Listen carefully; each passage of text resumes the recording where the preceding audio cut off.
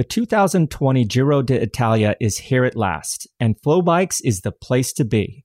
Watch all 21 stages of the Corsa Rosa live and on demand in the US and Canada. In addition to the live broadcast, viewers can access exclusive on-site coverage, expert analysis, live watch parties with World Tour pros, and a host of other behind-the-scenes content.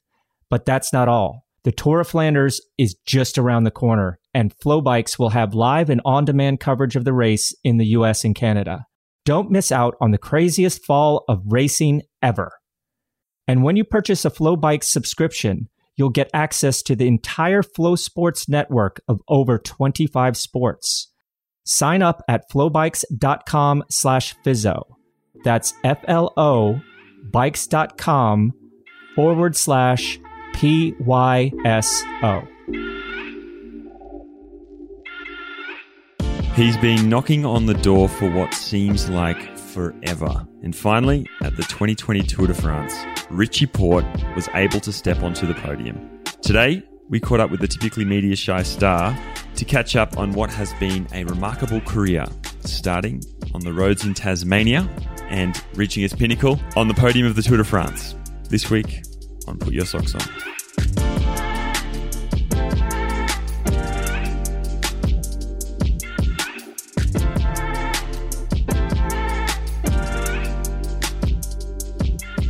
Hello and welcome to another episode of Put Your Socks On.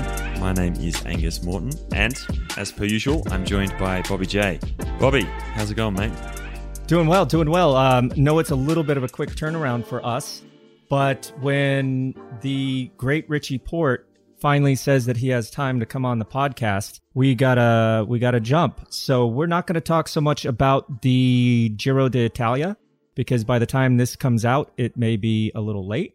So we just wanted to reserve the whole time to speak to one of my favorite riders in the Peloton and really dig down into how his career has worked over this last decade. So really looking forward to talking to him. Other than that, here in South Carolina, not much else going on.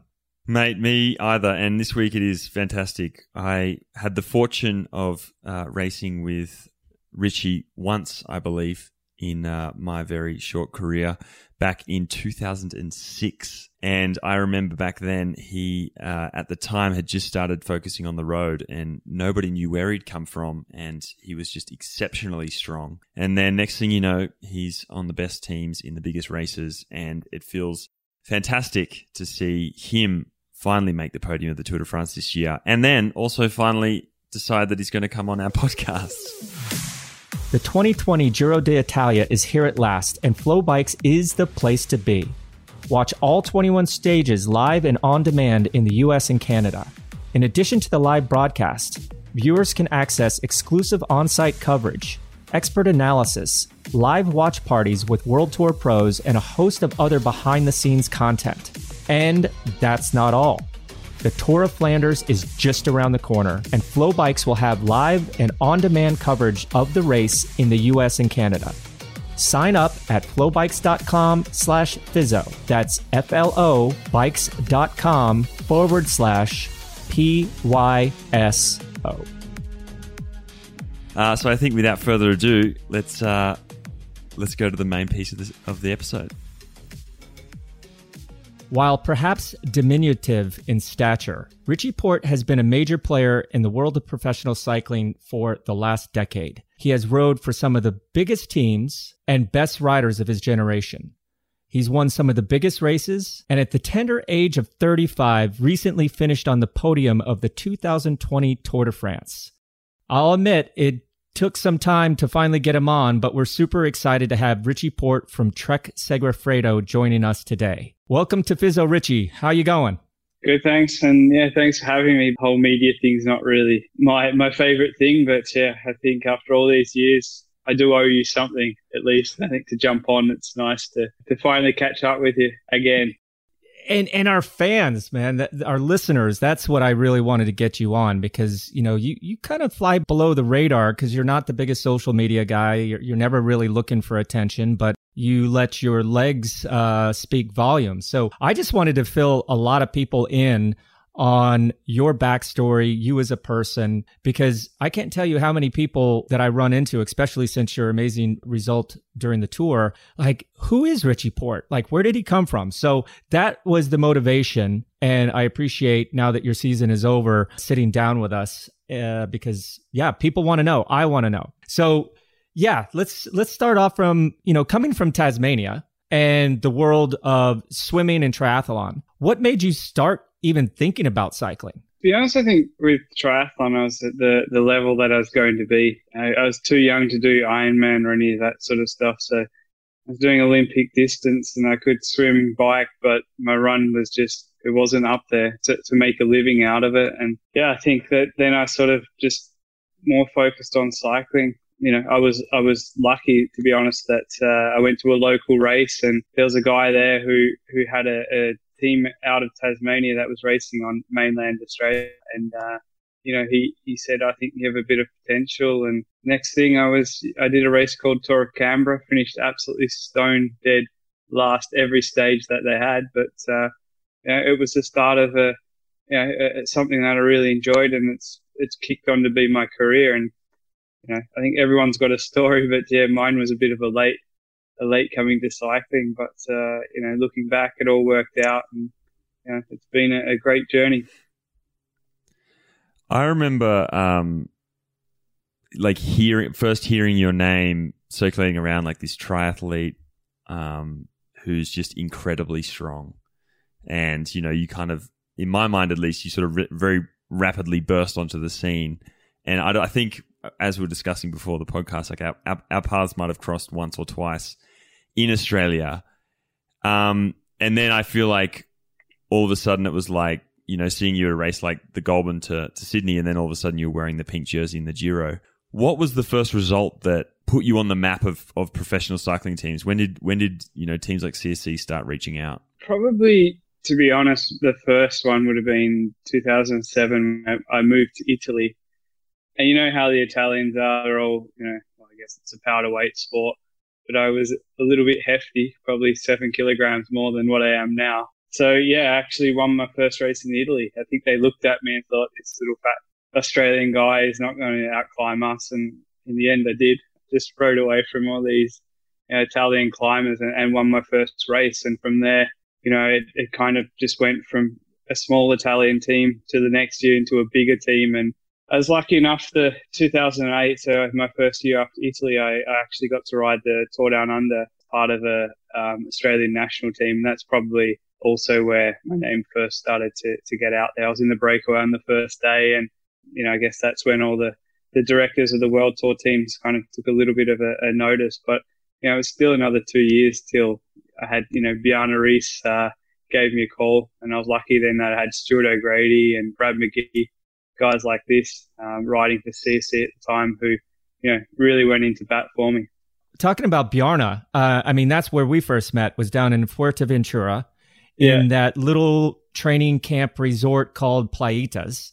I think that was December of 2009, right before the 2010 season.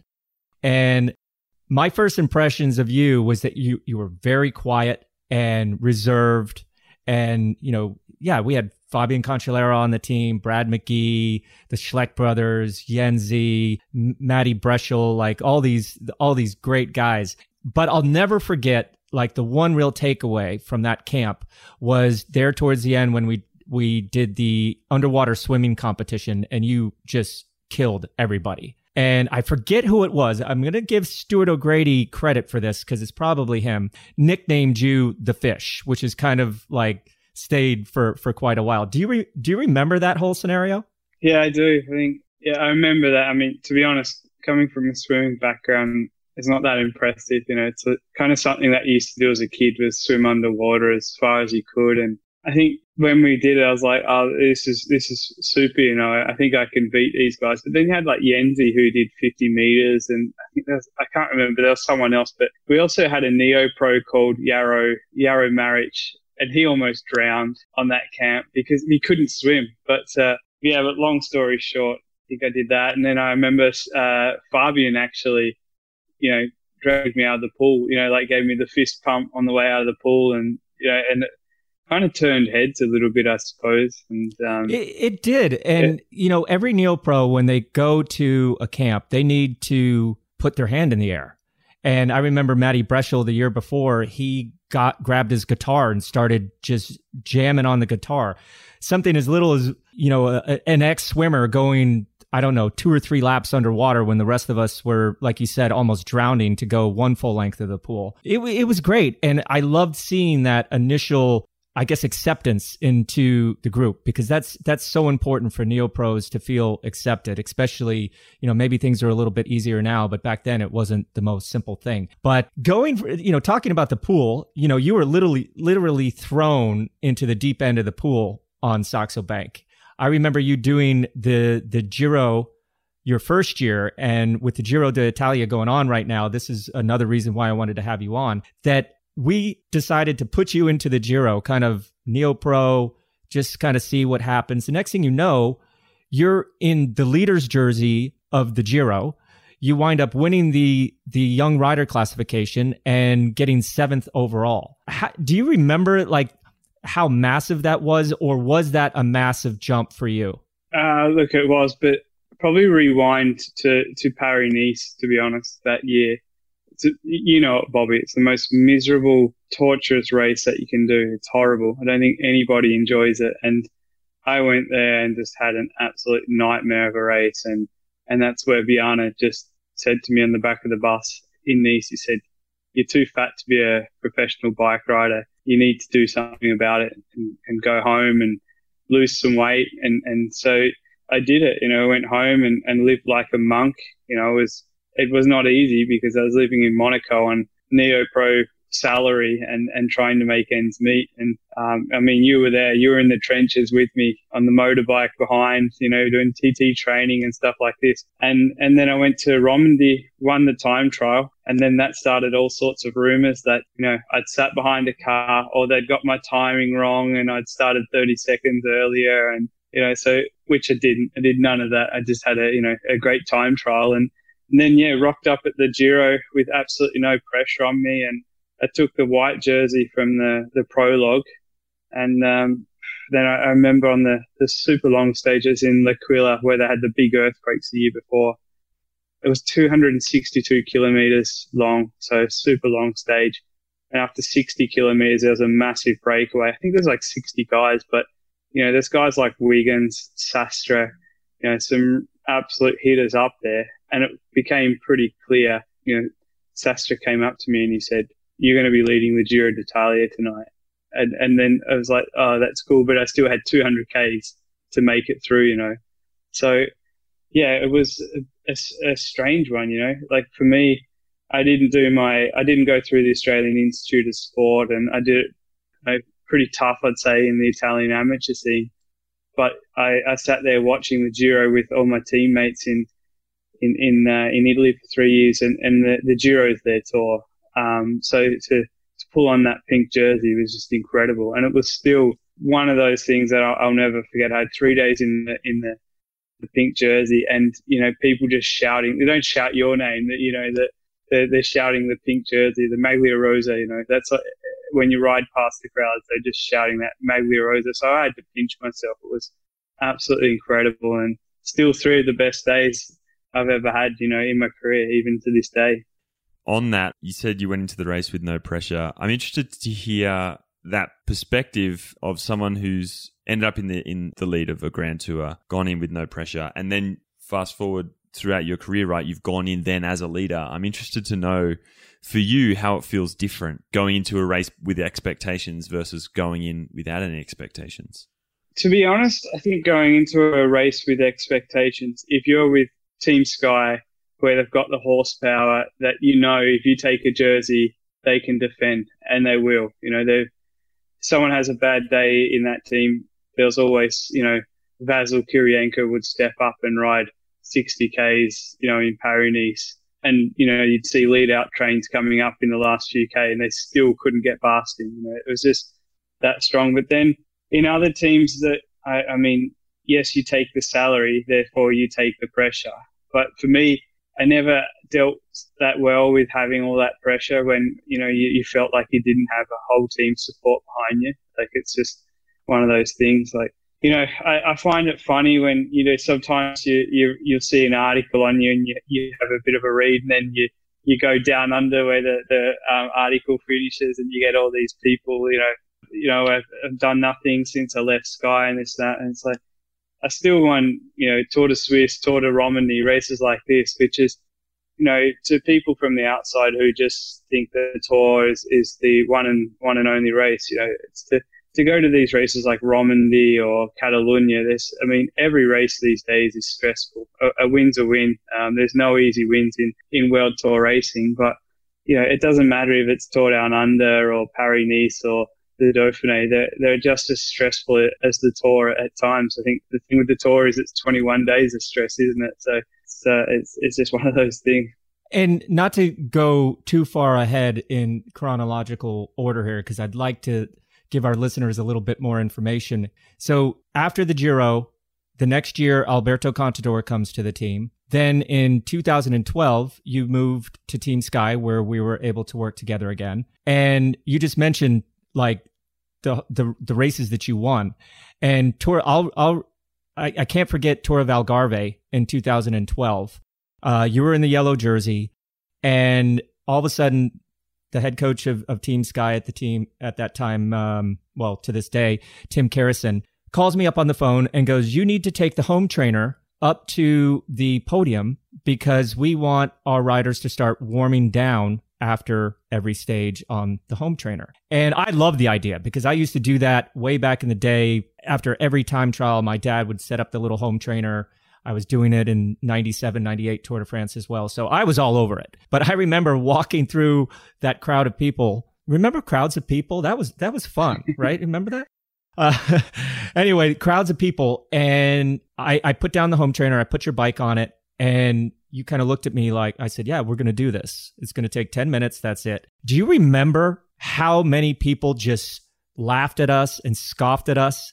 And now it's absolutely stock standard across the board. But I always tell people that story, that it was you that did the first warm down in front of everybody, and then maybe started this whole trend.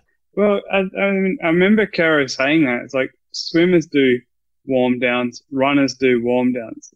Like, cyclists are the only sport that didn't do anything afterwards. But that's the funny thing with cycling, is just so full of traditions. You do this, you do that. But I think that's why Team Sky, you kind of changed. They did things outside the square. And, a lot of other teams now are caught up, and I think next year Ineos will be better when I go back there. But it's just one of those things, wasn't it? We did the warm down, and people thought we're crazy. One guy I'm going to drop in it here is Stuart O'Grady, because I remember him, coming up to me, "Oh, why are you doing this and that?" and rah, rah. And then in the Dauphiné that year, we started on a mountain. So this is the warm up. We were also the first team to do the warm up as well. Rode past Stewie, and he's on the home trainer outside the Green Edge bus, and he kind of gave me that, "Yeah, I know," kind of a look. He was on the trainer because we just started up the 12-kilometer climb, and it was one of those days where everybody starts on the trainer because that's what Sky were doing. But then the first break went anyway, so there's no point in this warming up. But yeah, look, everybody changed their ways, and now after stage, there's probably no GC contenders that aren't doing the cool down. And like, speaking that team in that year, right?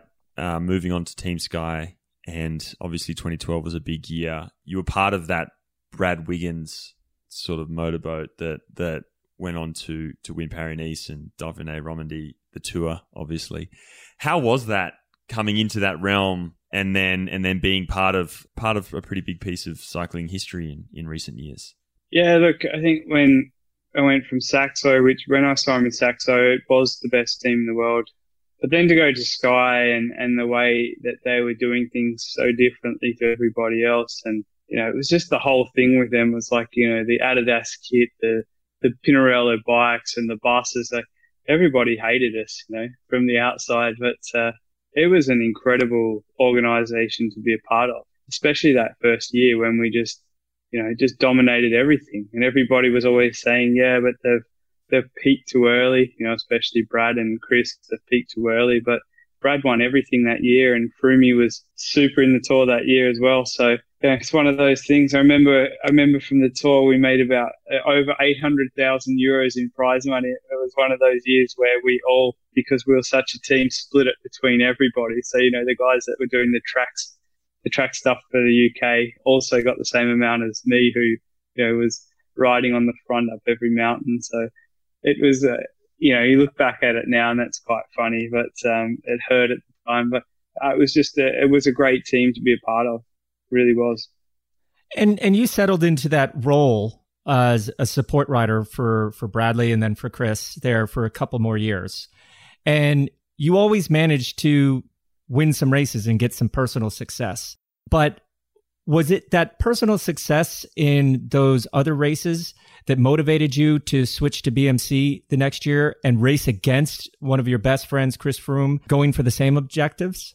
Yeah, look, I think that was it. It was in my life that I needed to make that, it was then or never, to be honest. And I mean, looking back on it, BMC was a super team to be a part of it, with Andy Reese there as the sponsor, and I don't regret that at all. But then you just don't know. I mean, had I stayed in Sky, maybe I would have had a chance in the tours as well for myself with the team that they had. But, no regrets, because BMC was awesome. Trek's been great too. And next year I'm going back there to finish off my career. So I think it was nice to go and win some big races with Sky. But, I did need to get out. And, I left Sky with Dave Brailsford's blessing, and he said that to me. He said the door's always open for you to come back, and it was. So I'm really looking forward to going back there to finish up. But your tenure there at BMC got off to a pretty good start. You finished 5th in the Tour de France in 2017. I have to ask you, what was it like when you guys crashed into the back of that motorbike going up Mont Ventoux? And what was it like when you passed Froome running up Mont Ventoux? I mean, that was just the craziest time that I think we've seen in a long time. But like, you were there. Like, did you kind of ride by him thinking, where are you going? Hell? It's like another 2K to the finish here.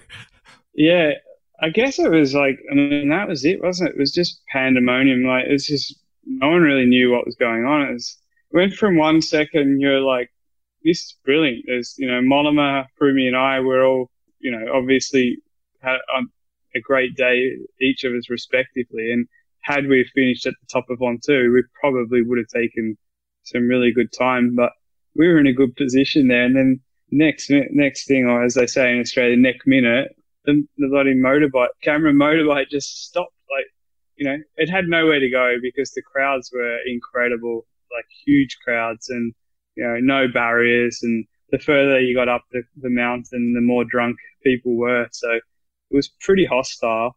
But it's like, what the hell just happened? And then I got back up, and Mollema was off because it was like a bit of a stacks on, wasn't it? So he was the last man in. I was first one in, last one out. But, Froome broke his bike. My wheels were buckled, so I had to loosen the brakes. Remember those rim brakes back in the day? But then when I rode past Froome, the red car, like the ASO's organisation car, or maybe the commissaire, jammed the brakes on. But then I had no brakes, so I nearly smashed into the back of that too.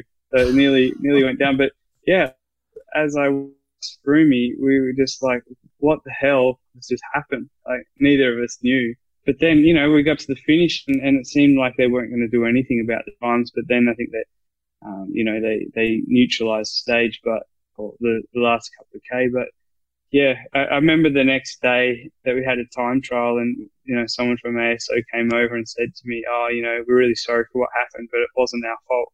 So, I don't know. I guess it wasn't their fault. It wasn't our fault. It was just one of those things that happened. Classic ASO, I think, in that regard. So then, after your 5th place in 2015, 16 it was. Or 2016, yeah, you had some bad luck. We don't want to go necessarily like into those crashes that you had necessarily, but I think like of bad luck. Well, I guess more than that. But did you start to think Grand Tours were no longer an objective? Did you start to think, what's my role here? Yeah, I guess how did you kind of tackle that from a personal perspective? Yeah, I mean, 100% in 2017, I think I'd have been on the podium for sure if I didn't have a crash. And it's easy to say that from here, isn't it? But then in 2018, I went in, I'd won Tour de Suisse a couple of weeks before, and my wife had just given birth to our first child, and I knew all the sacrifice that I'd made. And then the next thing, you sat there with a broken collarbone. So it was just, for nothing.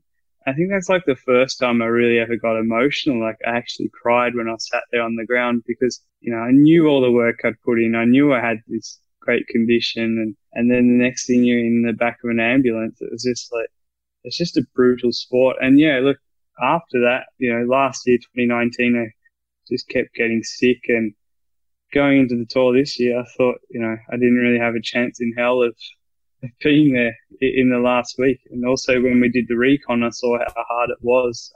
But yeah, like I went there, without the pressure this year. And I think that was just, so much easier. And also I must say, this whole COVID thing, you don't have the journalists there, you don't have the fans there. It wasn't the pressure cooker that the Tour de France normally is. I think anyone that's ridden the Tour, any little issue there is, it just blows up like out of proportion. So this year was it was the nicest Tour, to be honest, that I've been a part of. 2020 has been crazy, but at the beginning, you started off by winning the Tour Down Under for the second time. Although you lost your title of, what was it, 6 in a row of winning Walloonga Hill? I got the Strava this year though, Bobby, so it makes up for it. There you go. Exactly. So you win the Tour Down Under, the season's kicking off. My question is, I think on everyone's mind, if you win Walloonga Hill 6 out of 7 years, what do you do to get yourself into such amazing condition right off the bat, coming off of no racing, just training, to be able to win not only that stage that many times in a row, but winning the overall 2 years as well? Look, I think for me, I've lived, almost half my life, I guess, living in Europe for the majority of it. At the end of the day, I don't get to spend any time in Australia, but when I do go back there, it's just like, you see that with the Colombians and a lot of the Americans. They do come home during the season, where Aussies, you don't. You're stuck. You're in Europe from end of January to start of November. So for me, when I go back to Tassie, it's just so easy. The training there is fantastic. There's no distractions really. I ride my bike. I go and swim most afternoons, with my dad and other people that I used to swim with. It's just bliss. I absolutely love it. So, of course, you turn up at Tour Down Under with better form than what the Europeans do. Although that's changing now too. Everybody's turning up. It's the first World Tour race of the year, so everyone's there to win. But I don't know. I think it's just a climb that suits me down to the ground, and it's been a happy underground for me. And hopefully the race happens again next year, and can try and do it again. You spoke a little bit about coming to the Tour this year and how it was a different race. I'm interested to hear how you sort of, I guess, leveraged the lockdown, right? Did you enjoy the ability to not have to go to races, or as you said, to kind of have this period of being out of the spotlight to just kind of train and focus on that in a bit more of a freeing environment? Or do you prefer to be at these races and kind of going through that process? I mean, I don't need to race to be in good form, to be honest. I can do it, I did it from Zwift, and I sort of did that approach. I must tip my hat to my coach in Trek Segafredo, who's a guy called Yosu Larrazabal, who said that to me. He said, just do what you want to do. So I was, if I wanted to do 4.5 hours on Zwift, I'd do that, but I was pretty bad with my diet during it, I think that was my coping mechanism, as if I had to go to the supermarket, which with a pregnant wife, of course I had to, because we couldn't take the risk with her. But, the old Ben and Jerry's caught me out quite a few times, and the chocolate, when I was on the trainer, my nicks were cutting into my legs. They were that tight. I've got these little scars to prove that. But, look, for me, it was probably what I need to do, because if you go to Tour Down Under, absolutely, at top level, And then you get to the tour on fumes, which, I'm not going to lie, it's happened to me a few years. So for me, the lockdown was probably the best thing that could have happened. I had a good routine where I go out with Michael Matthews and we'd walk around Monaco until we got fined, because we were two guys from different households hanging out together. So, and then I also got fined in France because I was, 50 meters outside of the Monaco border to get the groceries for the family. But, other than that, the lockdown was really great for me. I had a good time at home with my wife and our son. And then once we were out, we had 2 months to get fit. And for me, I really knuckled down there. That's all I need is, sort of 2 months to really get back into it. And, I started from absolutely zero. I mean, I remember the first day riding up the Madone, I got dropped by amateur riders on the Madone, which is my climb, so that was a bit of a wake up to see how much work I had to do. But, Bobby would know that if I have to do the work, I'll do it. It all just went so smoothly. Okay, so we've been building up to this. Obviously, I didn't want to hit on it right away, but now we have to talk about the 2020 Tour de France. A lot of stuff going on there. You've mentioned, the lockdown, not having the best diet, but then coming out and finally having an objective of the Tour de France, that carrot, that little extra bit that gets you up in the morning and allows you to leave that Ben and Jerry's in the back of the fridge. But you also had something else to deal with even before the race started. You mentioned that your wife was pregnant and you had the birth of your second child during the race. You lost your co-team leader, Bauke Mollema, with a broken wrist. But then you just suddenly seem to get better and better. Like those mountain stages that were just, one or two guys, all of a sudden you were right there kicking in, coming up. And then you had that amazing time trial on the second to last day. What do you feel that you did differently that eventually led to you being only the second Aussie ever to be on the podium of the Tour de France after Cadel Evans won in 2011? To me, you seem like much more of a mature rider. And I doubt, I doubt that a younger Richie Porte would have been so calm when you flatted on that dirt section. But what did change fundamentally for you other than, like you said, there wasn't so much pressure, but there had to have been those thoughts in the back of your head that, man, I've been here before and something has happened. Talk us through that final week when the podium was within your grasp. Yeah, I mean, that's the thing, isn't it? Normally the timing of the baby was absolutely perfect because, I wouldn't have had to miss it. But if you're missing the birth of your child and your wife says to you, go for it, but if I see you on the back of the peloton, I'm not going to be happy. I mean, that was the thing for me. It was once our little girl was born, it was like, right, I'm here now. I'm doing this. And it's like, I'm not the most, confident guy, but like when that happened, I mean, it was such a brutally hard climb, and, Pogačar and Roglic, rode off, in front of us all. And then it was me, like I was the next strongest guy. And that's when my coach Yosu and Kim Anderson said to me, Richie, believe it or not, but you're the third strongest rider in this race. Like you have to believe in it. And, they never put that pressure on me.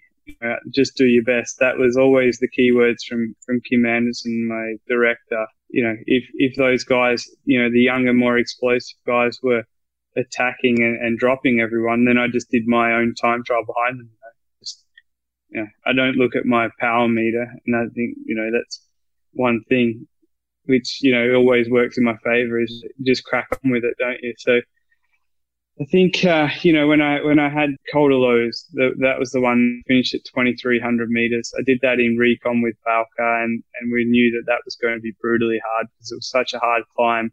And also the altitude was another thing. And for me that day, actually, Sepp Kuss was, probably the strongest guy.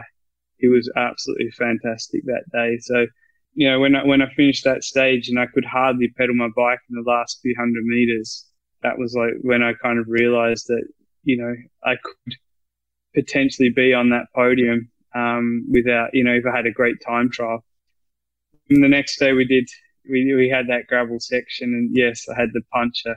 But yeah, like you said, Bobby, I didn't throw the toys out of the pram like I might have done in the past. But we took a new bike, and then Kim said, right, now it's a time trial, you versus the other guys. And then, we had that nasty technical descent straight off it. And I was on my spare bike, which, thankfully I'd ridden a fair bit through the year, my second bike in the training camps and stuff. So I was, pretty good with that. And then I know that some of the other guys did take the advantage there of my bad luck and work together to try and put me out the back. But I think Roglic and Pogačar were very sporting there in not working against me, because they could have really put me out of the race. So when I came back to those guys, it was a massive relief. And then, when I finished the stage and rode past, like all the other team buses and people from the other team were sort of clapping me as I rode past, I was like, I'm ready to punch on here, like it's my chance.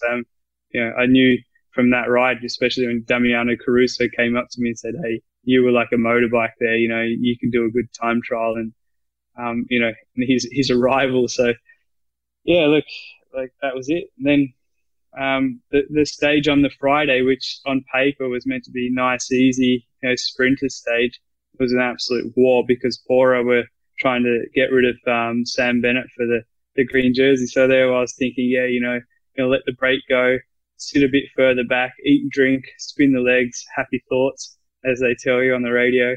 And then it absolutely turned into a nightmare, stressful, horrible day. So my grand plans of having an easy day before that time trial, went up in smoke. But we got through without any crashes or any other rubbish. And then Saturday time trial, yeah, it was. I knew that on a good day I could beat Lopez, Superman Lopez. But you just never know, do you? When a minute and a half was a lot of time to close on him. And after 14 Ks. On the radio, Kim Anderson said to me, you've taken 48 seconds out of Lopez, and I knew it was game on.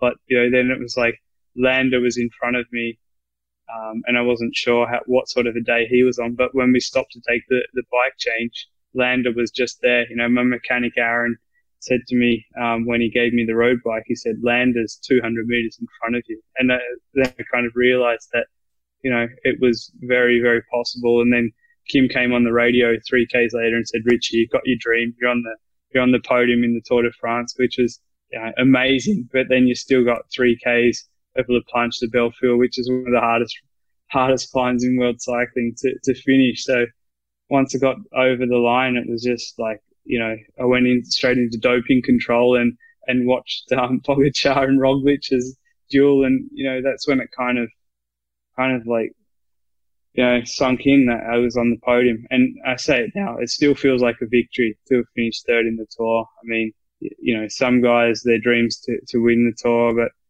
for me, it was always just to be on that final podium there in Paris. I mean, I think it's changed me as a person too. I think I'm much more content with everything, because I know, I've always known I had the ability to be up there, but finally for, to get through a 3-week tour without any major fiascos, it was just the most incredible feeling. Well, we've all known for a long time that you've had that ability, and, luck is part of the sport and was quite cruel. But just seeing you, especially now that you mentioned the time trial there, just the demeanor on your face, because like at the beginning of your career, I mean, that was your weapon. The time trial was your weapon.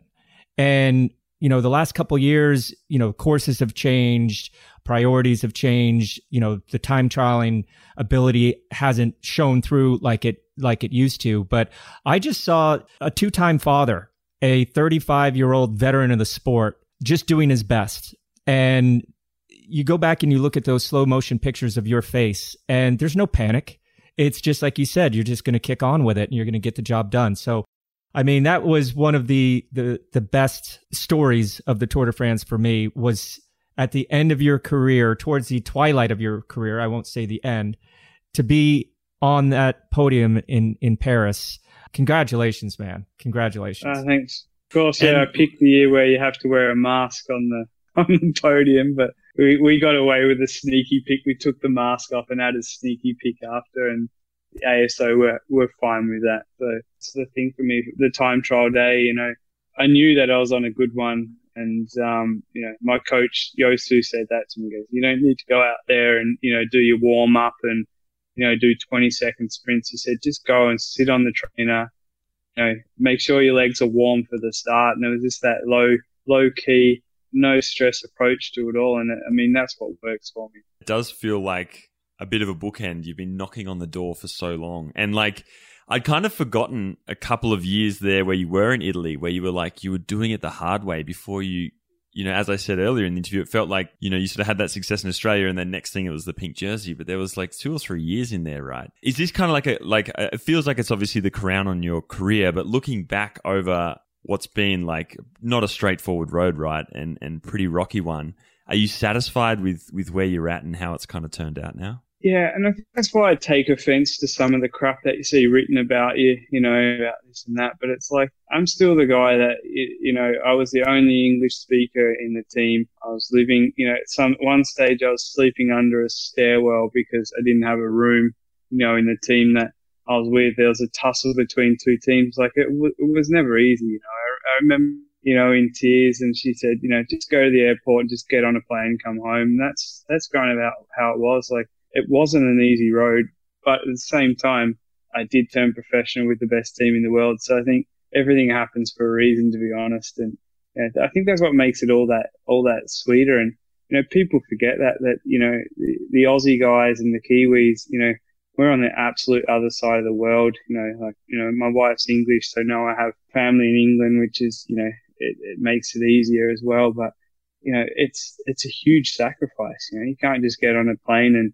fly, 9-10 hours and get home. It's a 2-day travel to get home. So, it does make it all that sweeter, those sacrifices. And, there's many, many guys that, it hasn't worked out for. So I feel, absolutely privileged that, I'm in the position I am. But, I don't think anyone has an easy road to professional cycling. But yeah, mine's definitely been quite rocky, to be honest. And then now, everyone kind of knows, right? You're headed back to Team Ineos, formerly Team Sky.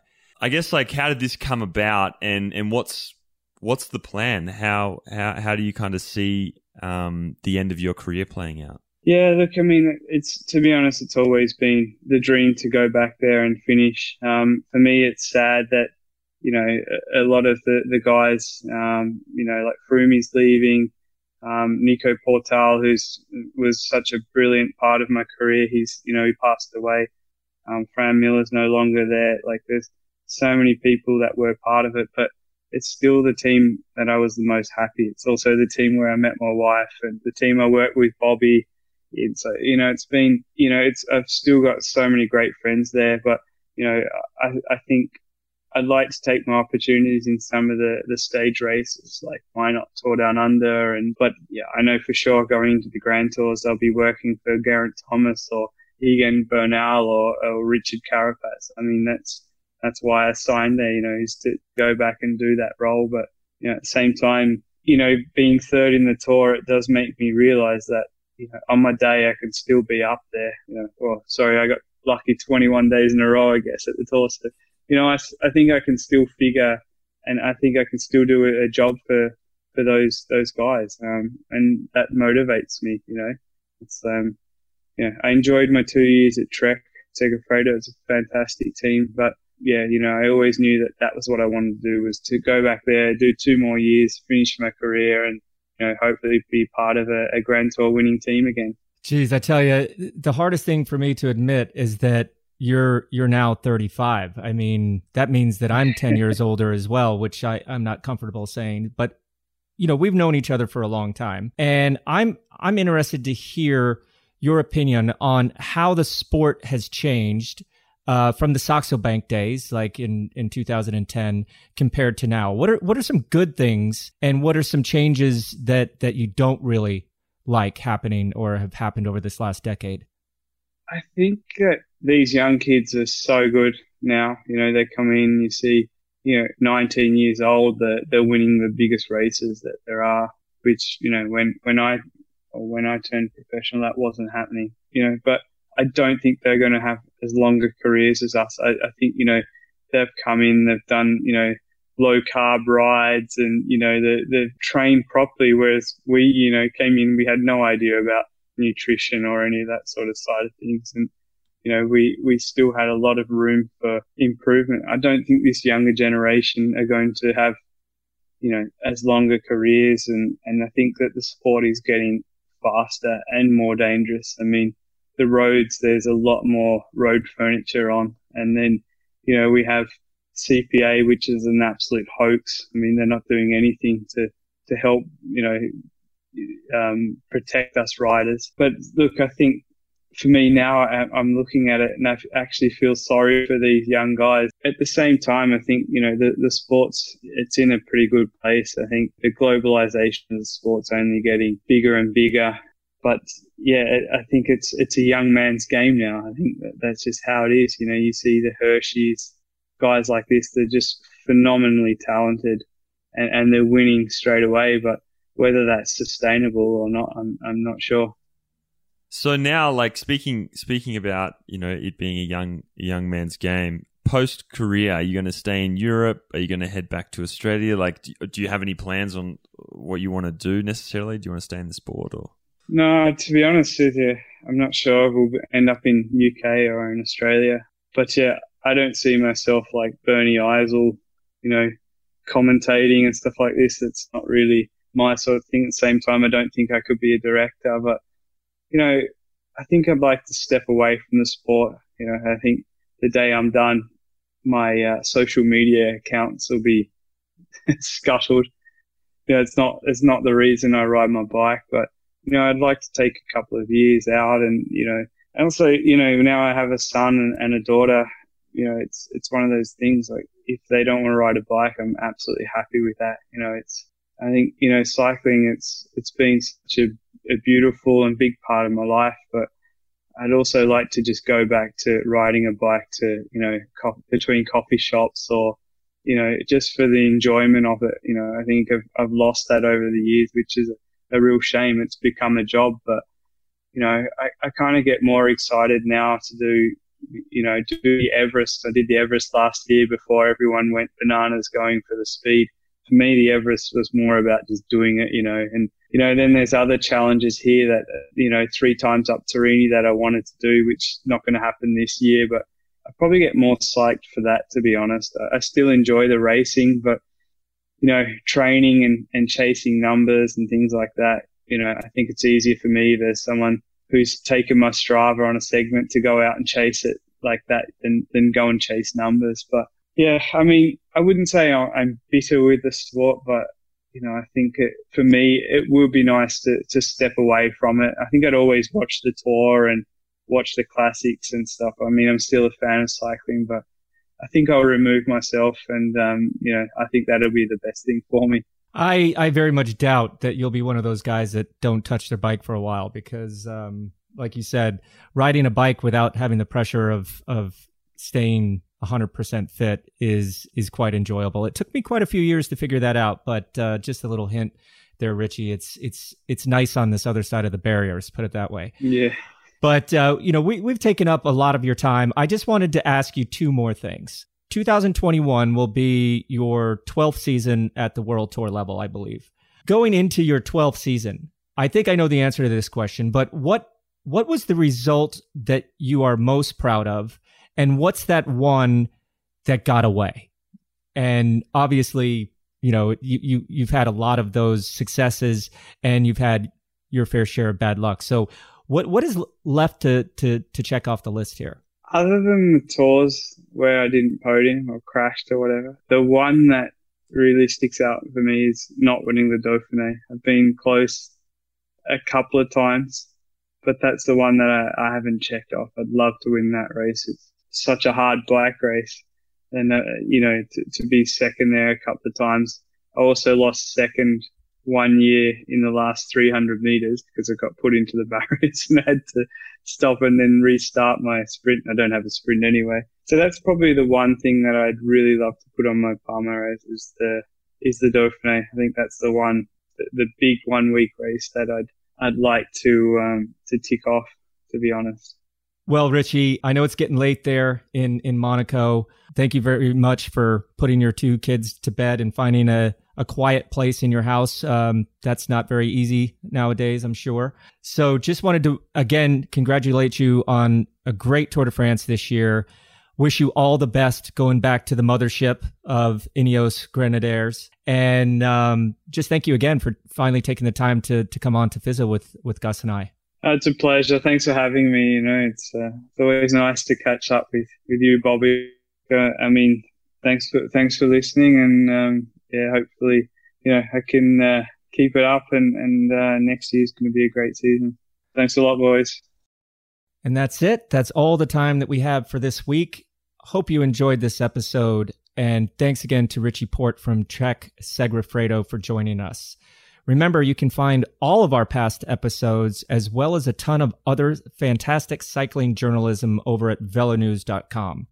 You can subscribe on Apple Podcasts, SoundCloud, Spotify, or whatever your favorite go-to podcast site may be. Just search for Put Your Socks On or Fizzo, Pyso. Please continue to show your support by subscribing to this program, and please spread the word by telling your friends about us. You can reach out to us on social media at @thatisgus and at bobby.julich on Instagram. Get in touch, give us suggestions, feedback. We do appreciate it. And until next week, thank you so much for listening. I'm Angus Morton. And I'm Bobby Julich. Thanks to all the listeners out there. Remember to stay safe, stay sane, stay calm, and don't forget to put your socks on.